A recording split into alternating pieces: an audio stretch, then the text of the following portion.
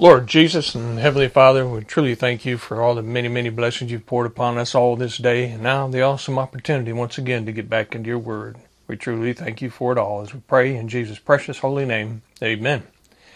Continuing our Bible study from A to Z in the word judgment, we'll turn to the book of Acts.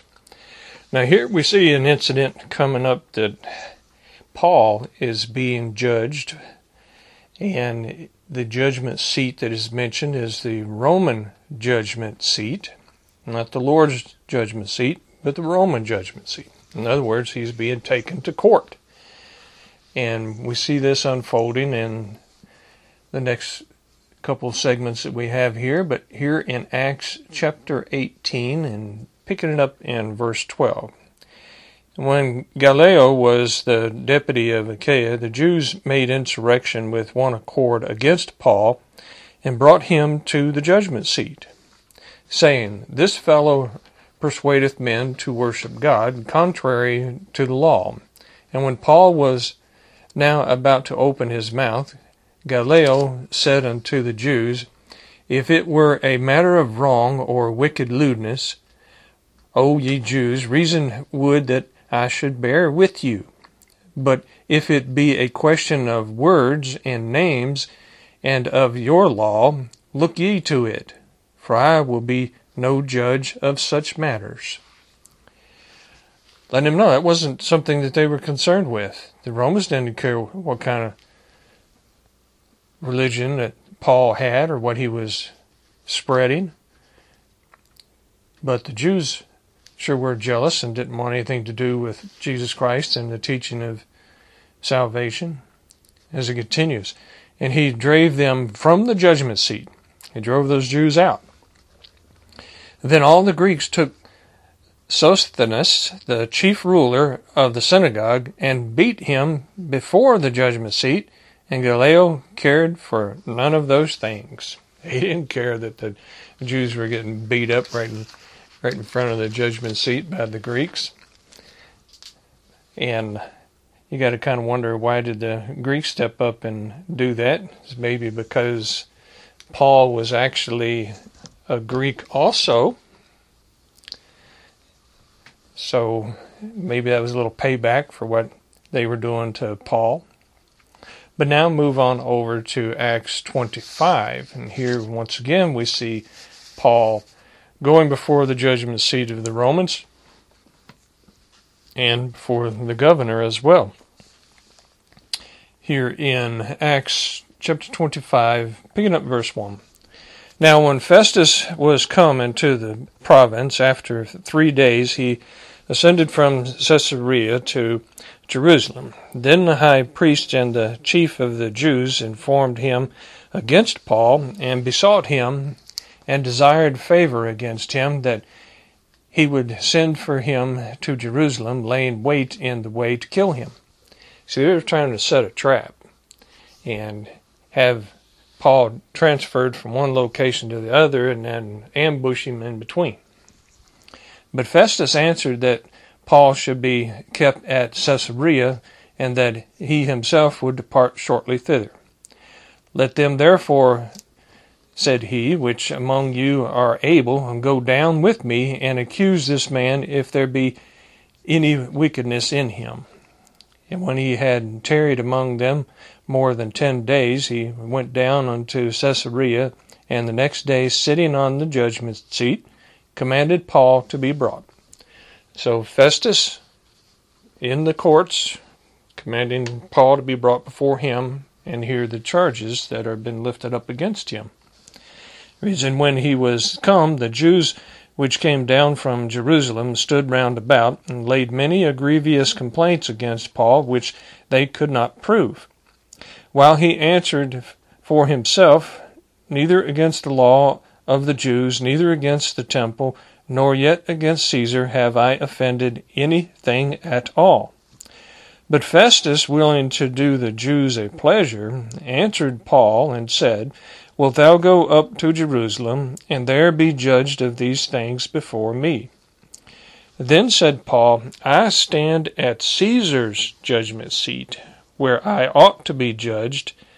To the Jews have I done no wrong, as thou very well knowest. See, Paul, qualifying to be judged because of his connection to the Greeks, was appealing to the Roman judicial system. It's like going up to a higher court or going to the Supreme Court. I appeal to the Supreme Court, for instance, taking your case on up. And that's what Paul had done. And because he was a Roman citizen, he had the right to do that. And they had to appease that, had to abide by that. When he appealed, then they had to listen to the appeal. Read 10 again. Then said Paul, I stand at Caesar's judgment seat, where I ought to be judged. To the Jews have I done no wrong, as thou very well knowest. For if I be an offender, or have committed anything worthy of death, I refuse not to die. But if there be none of these things whereof these accuse me, no man may deliver me unto them. I appeal unto Caesar. Then Festus, when he had conferred with the council, answered, Hast thou appealed unto Caesar? Unto Caesar shalt thou go.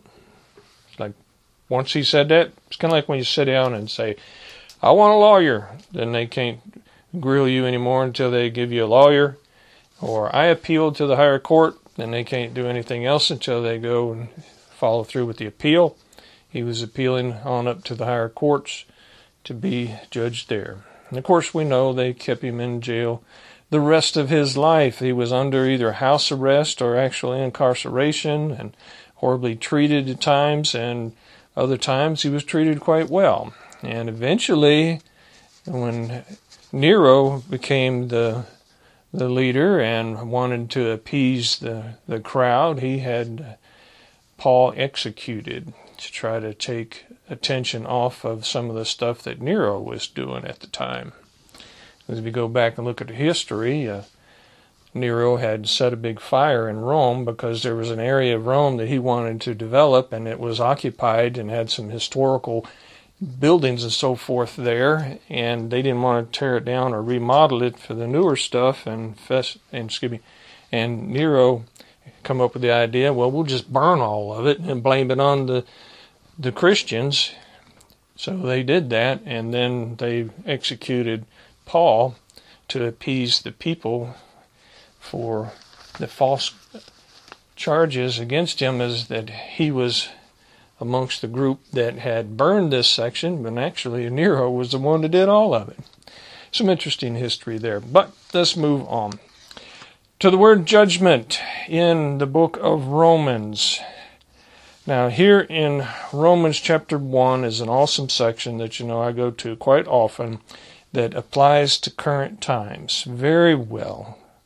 And let's look at these and we'll see the attitude of people concerning the judgment of God. And knowing the judgment of God, but yet ignoring it and trying to convince others to ignore the judgments as well. In Romans chapter 1, let's pick it up in verse 15. Now we know this is a letter of Paul written to the church at Rome, as it reads, So as much as in me is, I am ready to preach the gospel to you that are at Rome also, which became his opportunity because he was arrested and because he had appealed to Caesar. He was in Rome, so he was able to do this preaching to Rome. In his final days, he's able to do some more of it to the point where he actually was able to spread the gospel to the household of Caesar, and many of the household of Caesar became Christians. As it continues, For I am not ashamed of the gospel of Christ, for it is the power of God unto salvation to every one that believeth, to the Jew first, and also to the Greek. For therein is the righteousness of God revealed from faith to faith, as it is written, The just shall live by faith. For the wrath of God is revealed from heaven against all ungodliness and unrighteousness of men who hold the truth in unrighteousness. See, it's clear what is right and wrong. It's being delivered to us. The Lord displays that to us. All of creation proclaims the existence of God. as he continues and describes. Because that which may be known of God is manifest in them, for God hath showed it unto them. For the invisible things of him from the creation of the world are clearly seen, being understood by the things that are made, even his eternal power and Godhead, so that they are without excuse. There's no excuse for anyone to say that there is no God. No excuse for anyone to deny Jesus Christ as the Creator, and to know that all of his creation is all about us, and it proclaims him. Clearly is manifest to everyone. They can deny it for their own selfish desires to be fulfilled. Sure, we see that all the time. So it's a simple fact to either accept it or deny it, but it is revealed to everyone. You can't say, well, I didn't know you existed. Well, yes, he has proclaimed himself and manifested himself and showed himself to everyone. Everyone in existence of all time, past, present, and future, will have a clear opportunity given to them to either accept Jesus Christ or to deny Jesus Christ. You say, well, what about all those kids that have died? They haven't reached the level of accountability yet. Well, we know they've been given a free pass, basically. It applies to those that have reached the age of accountability, like all the billions and billions of children that are murdered, and those millions and millions that have been aborted and continue to be aborted. They haven't had a clear revelation as the adults have, of course, but they are without sin because they haven't reached that level of accountability.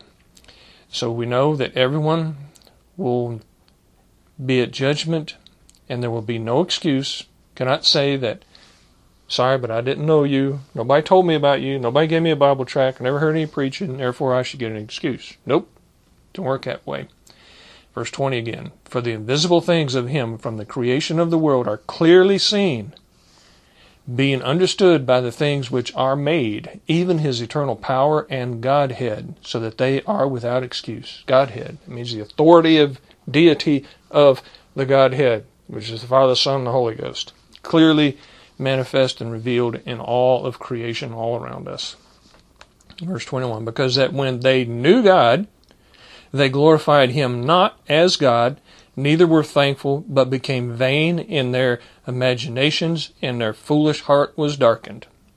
See, knowing God, but denying him, then Satan darkens them even more. In verse 22, professing themselves to be wise, they became fools. All of those so-called experts, all those so-called intelligent people, those that are professors, those that are scholars in the lies. They've learned the lies very well. They promote the lies very well. They encourage others to follow the lies. Professing themselves to be wise, they became fools. Verse 23, and changed the glory of the uncorruptible God into an image made like to corruptible man, and to birds, and to four-footed beasts, and creeping things. Wherefore God also gave them up. Notice, the Lord gave them up. They reach a point where the Lord says, forget you, I'm done with you, I'm giving you up. Wherefore God also gave them up to uncleanness through the lust of their own hearts, to dishonor their own bodies between themselves. And what's the evidence of these people and their attitude? And we can see that in their behavior. And he describes some of the behavior here. Who changed the truth of God into a lie, and worshipped and served the creature more than the Creator, who is blessed forever. Amen. They worship mankind. They worship the animals. They worship the planet. For this cause, God gave them up unto vile affections. So once the Holy Ghost backs off and is given someone up, it is manifest in their behavior. And this is a description of some of that behavior. For even their women did change the natural use into that which is against nature. That's talking about these lesbians, or the so-called counterfeits, which are calling themselves gender changed. You cannot change your gender, it's your DNA. It's just so stupid that anybody could think that they could change their gender, but that's how, professing themselves to be wise, they became fools.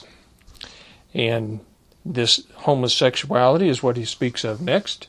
And likewise also the men, leaving the natural use of the women, burned in their lust one toward another, men with men, working that which is unseemly, and receiving in themselves that recompense of their error, which was meat. Homosexuality.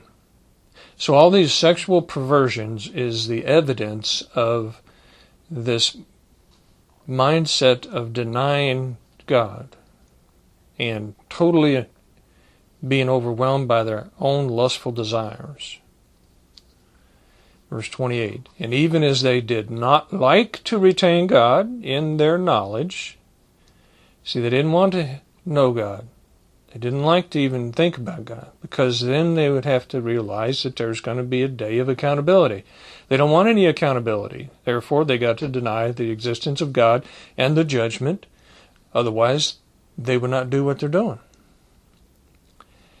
And even as they did not like to retain God in their knowledge, God gave them over to a reprobate mind to do those things which are not convenient, being filled with all unrighteousness. See, once the Lord backs off completely and gives them up, they become reprobate. There is no hope for them. There is no possibility of salvation once someone reaches this point. Now, we cannot determine that ourselves, so be very careful with that. Even if someone does get into this transgender movement, homosexuality or lesbianism or any other perversion that is out there, promotes it, encourages it, participates in it, if they are part of that, you cannot determine that they are reprobate, because that is only for the Lord to determine. They may not have reached the point of being a reprobate.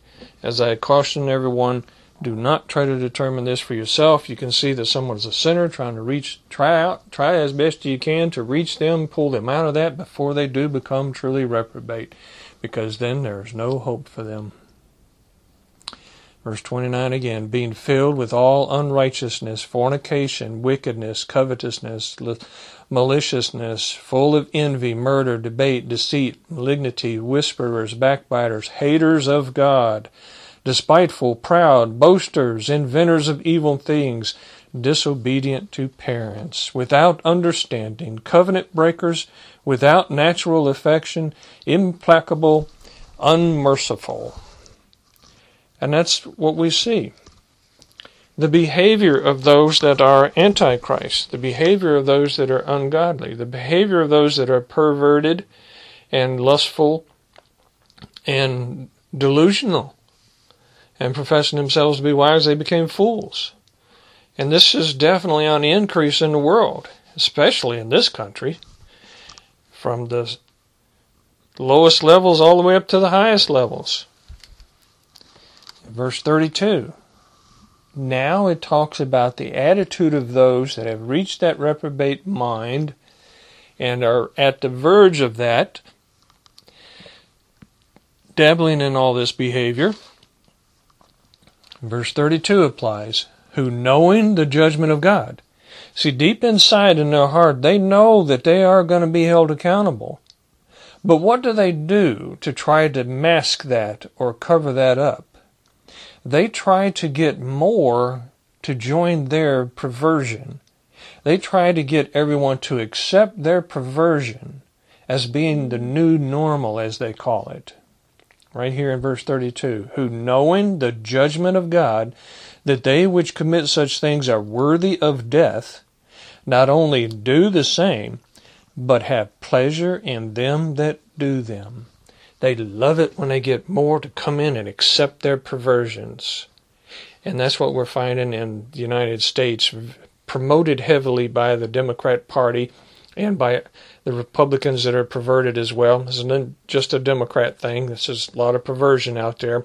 And the teachers, many teachers, not all teachers, but many teachers, many colleges are promoting this perversion, the sexual perversion that is being promoted in this country. It's amazing that it has been tolerated so much, but yet it is now being promoted in the schools and so forth by sending their perverted transgender clowns to perform in the schools and promoting such behavior as being normal and acceptable, and then mutilating the children and doing surgeries to counterfeit them, to make them look like something that they're not, being promoted.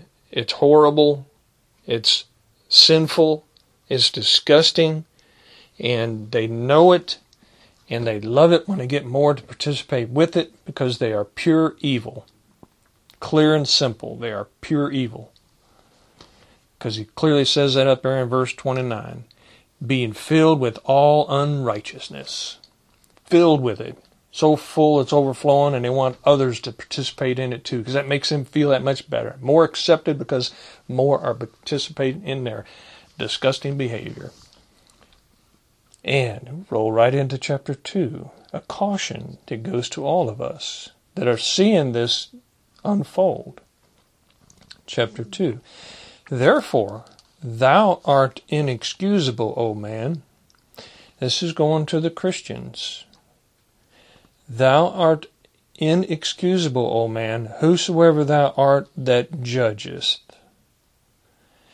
This judgest here is talking about condemning. Going back up there to that subject of reprobate. If you determine someone is reprobate, you have condemned them. Therefore, we cannot determine if someone's reprobate. Even if they're disgusting perverts, we cannot say that they're a reprobate. We can say that they're a disgusting pervert that needs help. See, we got to be very careful with this. We can't be judgmental in a way that we condemn someone and cast them out and not try to help them.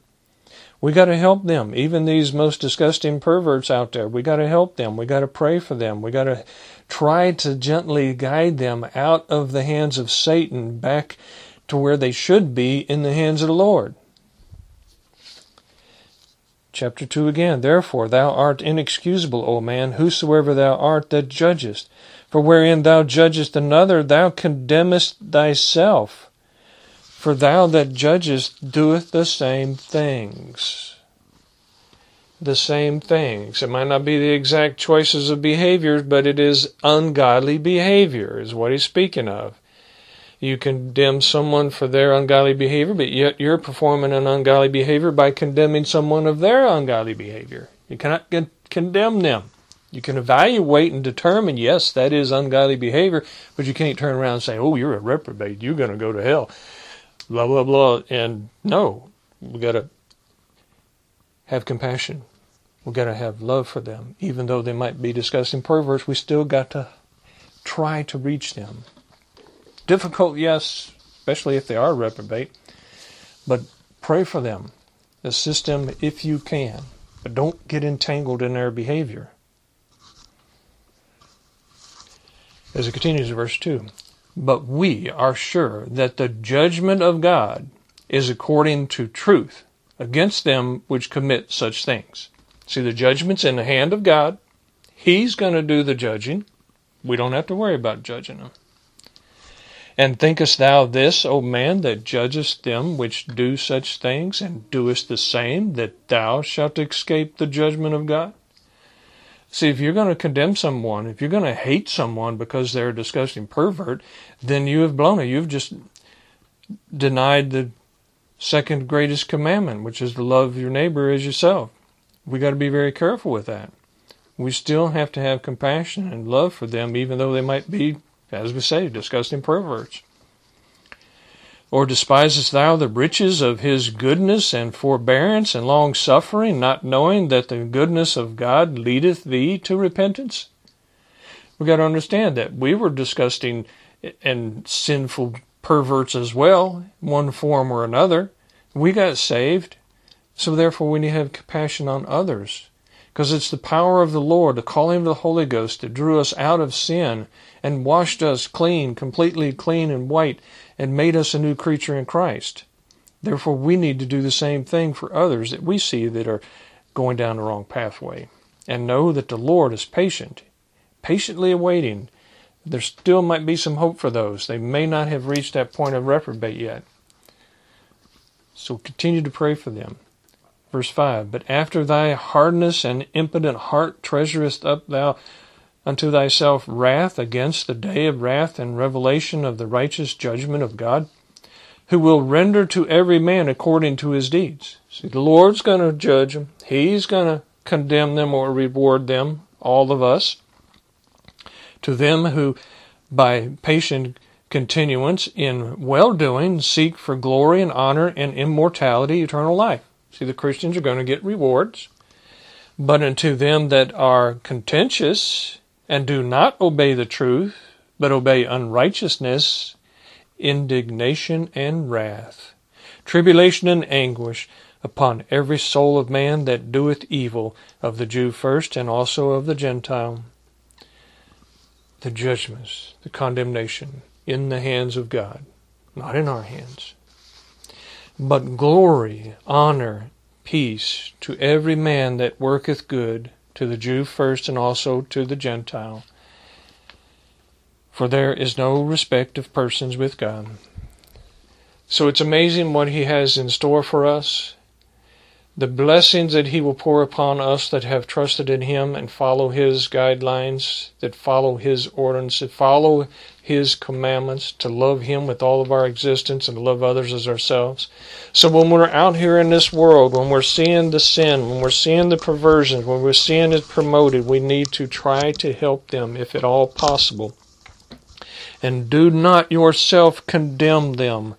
Judge them in the way of evaluating them, knowing what kind of a person they are, so that we can then know how to approach them and assist them or stay away from them, which sometimes is the best thing to do. Lift them up and give them to the Lord and pray for them. But we can evaluate them in that form of judgment, because the Lord tells us that over and over, talking about the fruits. You know a tree by its fruits. And we look at them, we can see, okay, that's a person that needs prayer. That's a person that needs to be led out of such a perverted behavior, whatever sin it might be, and drawn into the light. Or that's a person that's walking in the light and bearing the right kind of fruits. Then we know how to deal with them, welcome them as a brother and sister in Christ. Either it's somebody who needs to become a brother and sister in Christ, or it is someone who is already a brother and sister in Christ. We have to evaluate everyone that we encounter in that way so we know how to behave in front of them to either welcome them in or to help draw them in to the family so that they can be looking forward to those words, "Well done, thou good and faithful servant. Enter thou into the joy of thy Lord." That's what we want to look forward to. So let's have compassion. Don't be judgmental in a way of condemning people. It's only for the Lord to do, not us. And pray for those that need it, because the time's getting short. Let's pray. Lord Jesus and Heavenly Father, we thank you so much for giving us the opportunity to get into your word, to find these guidelines that we need to follow. Help all of us to keep our hearts and our minds right, to stay on your right judgments, your righteous judgment, to always know that you are the one that is the true judge. Thank you so much for that judgment, and help all of us be looking forward to our own time of judgment. Thank you once again as we pray in Jesus' precious holy name. Amen. Thank y'all.